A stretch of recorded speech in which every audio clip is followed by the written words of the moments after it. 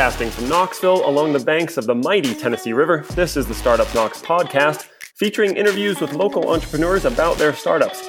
I'm your host, Brandon Bruce, and today I'm talking with Jamie Houghton, founder of My Simple Life. Jamie launched My Simple Life in 2019. It is facilitating the swift and complete annihilation of the fax machine, specifically having to do with communications between doctors and attorneys. My Simple Life has 2 employees and over 800 customers. Welcome to the show, Jamie. Thanks, Brandon. Good to be here. Absolutely. So tell us about this annihilation of the fax machine. You actually emailed me yesterday with a link to a New York Times article. And the title of the article is Bottleneck for U.S. Coronavirus Response, the Fax Machine. And it was like, what? Like, what are we using fax machine for in the midst of a pandemic? So talk about that article. Talk about My Simple Life and how you're trying to wipe out the fax machine. Yeah, thanks again for having me. The fax machine. So at Simple Life, we believe simplifying work simplifies life. And there's a lot of work processes, one being the fax machine, that it's old, it's archaic, and it's really time to let it go. So, for example, medical and legal offices are constantly sending fax back and forth, and it is a redundant process when it should be sent across with data, metadata, with a document, so that somebody's not doing double data entry on each side. So that article that came out was, we have e-faxes, we have physical faxes, and it was a particular a government health organization in Texas that all of a sudden somebody decided to fax a bunch of hospital records to them so that they could analyze what was going on in their local community. Well, all of a sudden, paper just started coming out of this fax machine for a long time. And I think they posted a picture of just how many pieces of paper it was. How does that get organized? It was crazy to read the article. I think they said 1,200 pages were on the floor next to the fax machine when the employees got to work the next morning. And then it's like, to your point, like, what do you do with that data? Okay, so for My Simple Life, how does a doctor's office use your platform? And then same question on a law office. How does a law firm use the platform? Both of these industries rely on each other to conduct business. Law firms need to get medical records, whether it's a disability attorney trying to file a disability claim for their client, and vice versa, just the communication back and forth. So for a medical records request, the traditional methodology used, the traditional workflow process is an attorney would send a fax to a doctor's office, and then that fax has to be found, organized, given to a person that handles medical records requests. It sits on a file for a minute. Generally, and most often, the provider charges for that. Each state mandates that a medical office can charge for the time that it takes to actually get that records request done. And so eventually they'll send an invoice, and then an invoice goes via fax to an attorney's office. And the attorney's office gets an invoice. They choose to pay or not pay. All of a sudden, a check somehow is printed or handwritten, and then a check is mailed to a doctor's office. Accounting gets the check. Eventually, the check makes its way to the medical records person, and hey, this was paid for. We can now fax them the records. Then another fax is sent across to the attorney office to when they then have 1,200 pieces of paper on the floor that they now can organize and figure out which medical records these are. So it's a 90-day process that we've simplified down to roughly 6 minutes. Wow, 6 minutes. So I guess you had a choice. You could either have gotten into the fax machine or the fax paper business, and you went the third route. You decided, let's narrow this down to about 6 minutes instead of 90 days. So who wins here? I mean, it sounds like both the law firm and the doctor's office both win because time savings and because they can reconcile these bills faster. And then the third party that benefits is the patient, in the case of the doctor's office, the client for the law firm. It's a 3-way win. So there's a person that carries the title, they're a patient. They're also a client of a firm. And so the person really gets to win. What they're aiming to do is get something done. So the reason they have an attorney, there's a reason they're needing to have it, whatever that may be. And they really win. So the consumer wins at the end of the day by having the process seamless, move along faster, and whatever their objective was of needing to communicate with an attorney firm, they're the real winner. But it is a win-win-win. It's fast for everybody. It's more efficient. And so everybody takes a part of the win. So when did you decide to start building the software, and why did you decide to start building it? I mean, you've described how the customer can use it, how you're working to annihilate the fax machine, but what was the thing that triggered for you that said, I need to sit down and start cranking out software to fill this gap? I would say it comes from many different experiences, both in work life and just life itself. I'll give a quick story on one. So my wife, we live here in Knoxville with our 3 daughters. She goes to Vanderbilt for some of her medical needs. And when we go to Vandy, it's a 3-hour drive and we have to get a babysitter. So both costs of time costs and then just true hard dollars. So we get to Vanderbilt, get to her appointment, amazing doctor. We sit down and he says, hey, we never received your MRI images. And I thought, oh man, that means what now? And he said, well, we can't conduct the appointment. I don't have anything to review. And I thought, well, wait, hang on a second. I have the CD in my truck. If I go grab that, can you just load on your computer and take a look, and then we could go ahead and find out what your thoughts are. And he said, yeah, that works. Oh wait, my computer, it doesn't have a CD drive. Many don't have CD drives these days. I'm like, well, that's a shaft. I'm like, oh wait, my computer's in the car. It does have a CD drive, and I can bring the CD in the computer. Will that work? Yes. Luckily, we saved ourselves an additional trip to Vanderbilt, an additional cost of having a babysitter, because I just so happened to have the CD with the DICOM file of her images in the truck, and we had a computer that could actually access a CD. My luck is probably not experienced by many. And so not only do we change the processes of the fax, but I believe every patient would like to have access to their medical records. A lot of our customer discovery that we're doing now is finding out what does the customer want. So we definitely spend a lot of our energy on discovery.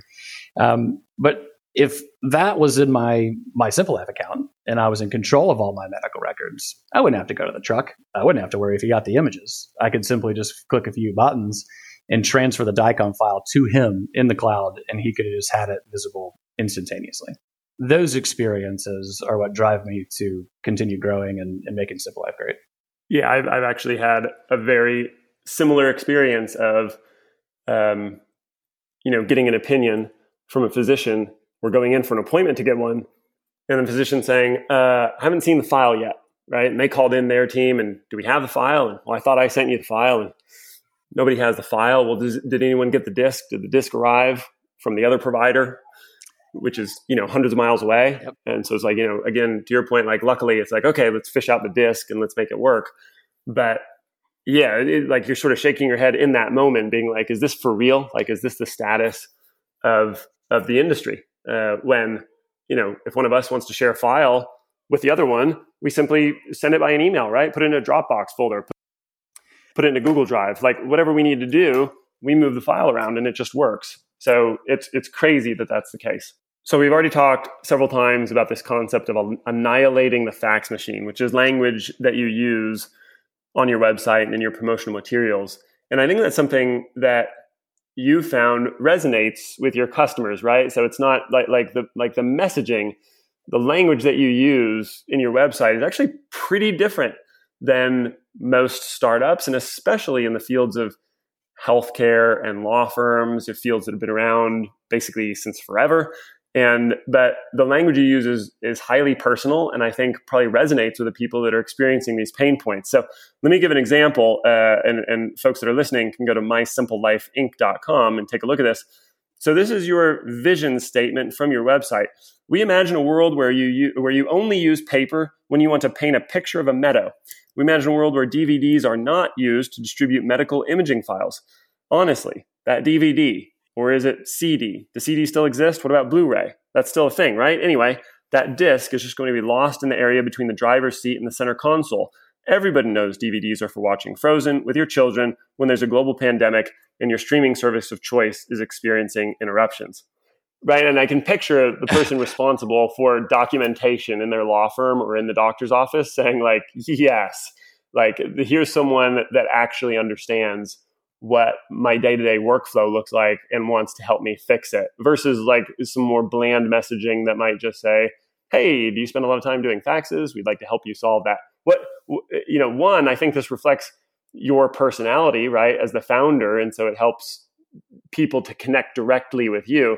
But what went into your decision to kind of go to market with this type of persona?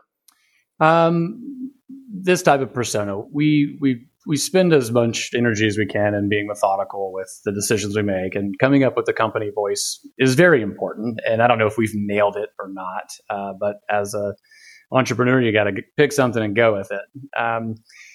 I'm a dad with 3 daughters under the age of 6, and my wife does have the minivan, and there probably is a CD in some crack in that vehicle.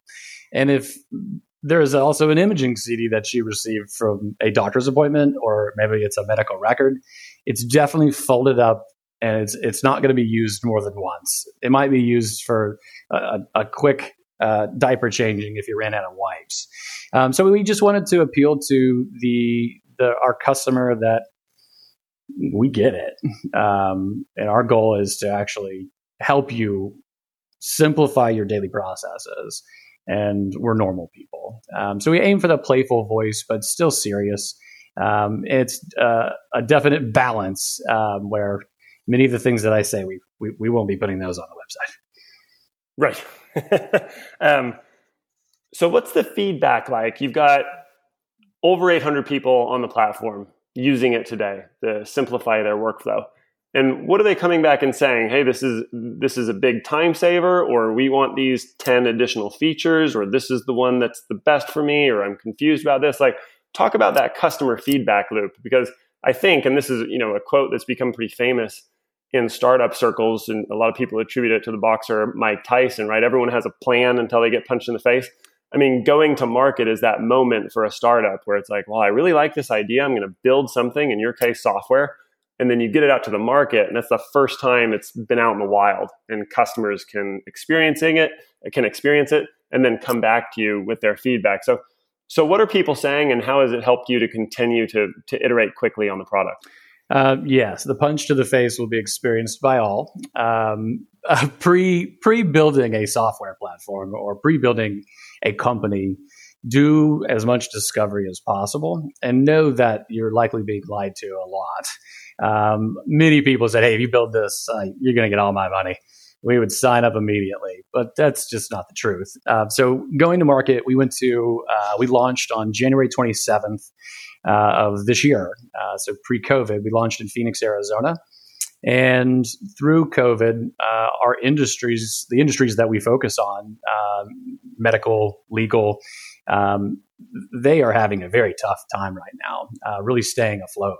And so as we now are going back and doing more customer discovery and questioning our customers, not as a sales process, but really getting to know them better and refining and fine-tuning our products and our go-to-market strategy, there's been plenty of challenges.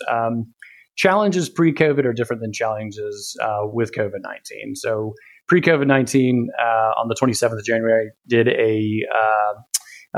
went to like a venue for a group of providers that were doing continuing education, and not a single person said that they didn't want this. Well, that's great. We did figure out through that process that our price point might have been off a bit. And so made some refinements on pricing as we moved into the next month due to customer. And real quick to interrupt you, on the pricing, like this is a big thing for everybody in the startup world, is trying to figure out pricing. And more often than not, it resembles throwing darts. You just got to come up with something and be like, well, the price is X, and then you sort of look for facial expressions and body language and audible response to decide, like, am I in the ballpark? Did I just undercut myself by 3X? Did I price too high and freaking the customer out? So what was the feedback that you got, and then how did you adapt your pricing model? Yeah, I got to thank you. I think I bugged you in July of 2019 and said my biggest problem is pricing, and it really is a very difficult thing. A few people that I've talked to, one, Ben Seeley, he mentioned you need to go at it in tranches, a unique word, but test your pricing with 10 people, 20 people, potential customers, your prospects. So in the early days, there is a lot of testing that goes on, but eventually you need to get something that, if you're a tech company now, it is on the site where you can fully register and we never meet you, and it's turnkey. And so we did come up with a pricing of $39 a month per member of a team. And so I don't know if I've answered your question well or not. Pricing's a challenge. Ask a lot of questions. One thing I recently learned, I've been really lucky to get involved with KEC in the Works program. Patrick Hunt gave me some tips the other day that were just invaluable. And it's when you're doing customer discovery, when you're asking the customer, you shouldn't say, would you pay $300? That's not a good way for them to work through it. So one thing I learned is currently anyone in a law firm, they're paying for maybe an e-fax, they're paying for a regular fax machine, they're paying for paper, they're paying for email, they're paying for tools that they use that hopefully make their business more efficient. And for our product, it was identifying what is something that's similar, what our product would be similar to what. Don't give it to the person that is your potential customer as you're working through the discovery, and ask questions along the lines of, what's something you're using now in your business that really provides value and helps you have a better workflow process? And they'll come up with Gotcha. So you're looking for like analogies to their stack, to use a software term, right? So almost every worker has a stack of software that they use. So frequently in the cloud, it might be like a license of Salesforce, a license of G Suite or Office 365 for email and calendar and stuff, maybe a license of Slack for internal communications. Nowadays, a Zoom license for doing a lot of online demos. And so you're asking your users at law firms and doctors' offices alike, like basically describe your software stack and, which of these tools are your favorites, why, and if we took one away, would it be devastating to you? Sort of differentiating between the nice to haves, like, well, this is fun to have and I like it and it's a good bell and whistle, or like the must have, like if this software goes down, I leave work for the day. Yeah, it's allowing the potential customer to move into, they label the value on something that they currently pay for. And they realize, well, I'm not going to not pay this X dollars per month per year because that's actually a valuable product for us. And once they've identified what it is that they're okay with paying that because they're currently doing it, then if you have a similar product to the way you've designed your question, if you can find out that they want to pay for that fax machine, but you can offer, well, if Simple Life allowed you to, reduce all faxes and actually implement other benefits, would you pay the exact same price you just stated? And now they can compare it and say, well, yeah, I guess if it did that, then that would make sense. I would pay that. Well, since it's doing more, wouldn't it be worth more?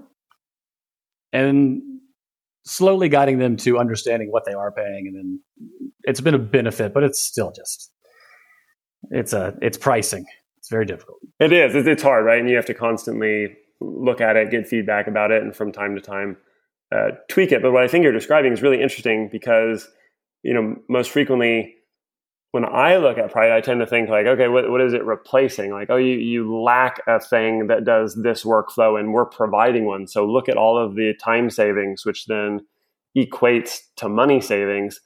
But in a lot of ways, for many people, it's hard to conceptualize that. It's like, well, I don't know exactly how much time I might be losing, and you got to run a study on it.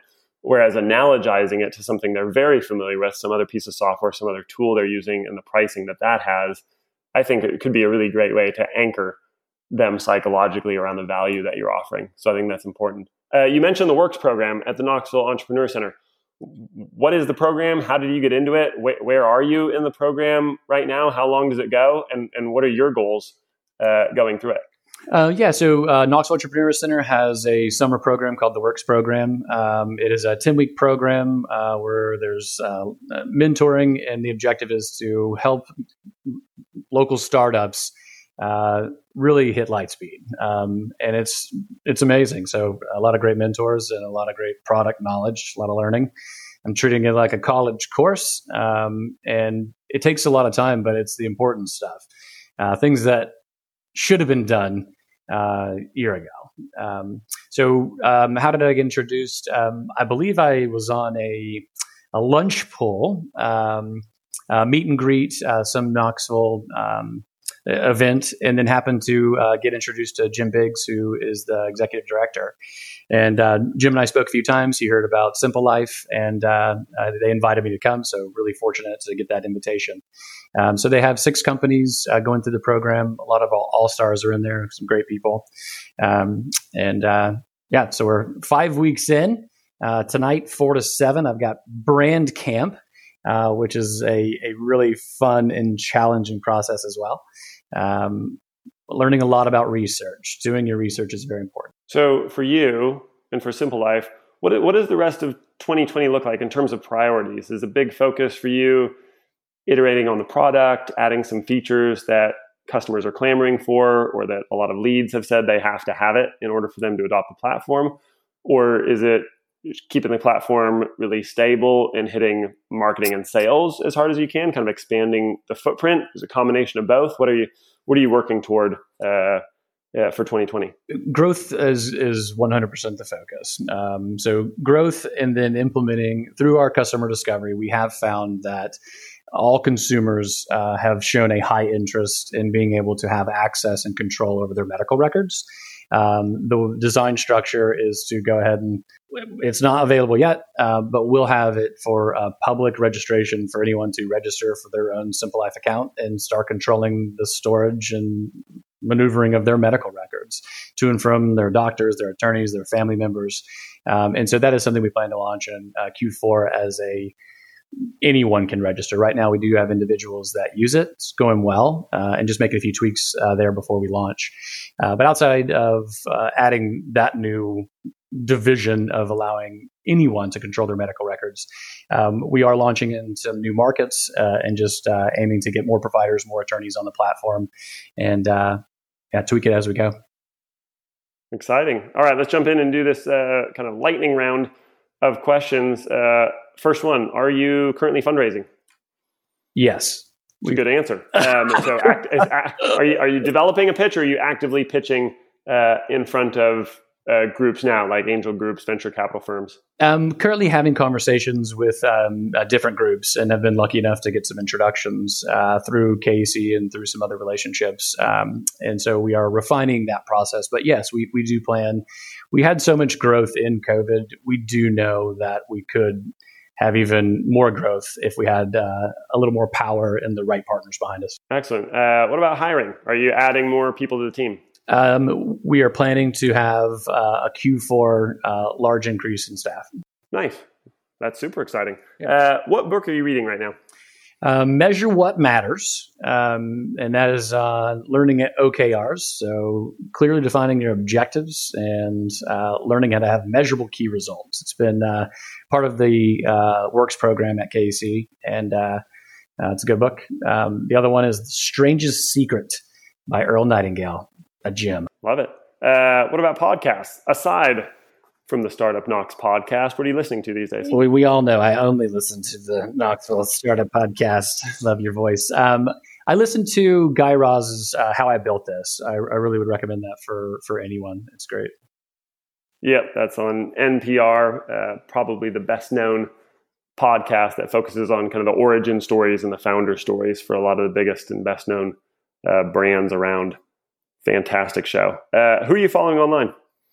Online, I would say Tony Hsieh is somebody that I do follow online, founder of Zappos. His book is one of my favorites. Love his culture. I did find out on a LinkedIn feed that he has an alpaca named Marley. And so I hit him up with the synergies that we have. We crush fax machines. He has an alpaca. We're currently aiming to see if we can find some synergies there. And yeah, fascinating entrepreneur. Sold Zappos to Amazon many years ago. He's a big staple and booster of the Las Vegas community. And I think Zappos is perhaps best known for, aside from free shipping and free returns of shoes, which when they launched was a big deal and still is now, but their just extreme focus on customer service to the point that when they hire people, they will actually offer to pay them to leave if they feel like they're not a good fit. If they're not enjoying the job, Zappos will pay them to exit the company because they just want people that are just so excited and passionate to be there serving their customers. So a great book and a really interesting culture to look at as people scale their startups. He has a unique philosophy. In his book, they were not concerned about someone buying a $600 pair of shoes, wearing them over the weekend and returning them for free on Monday.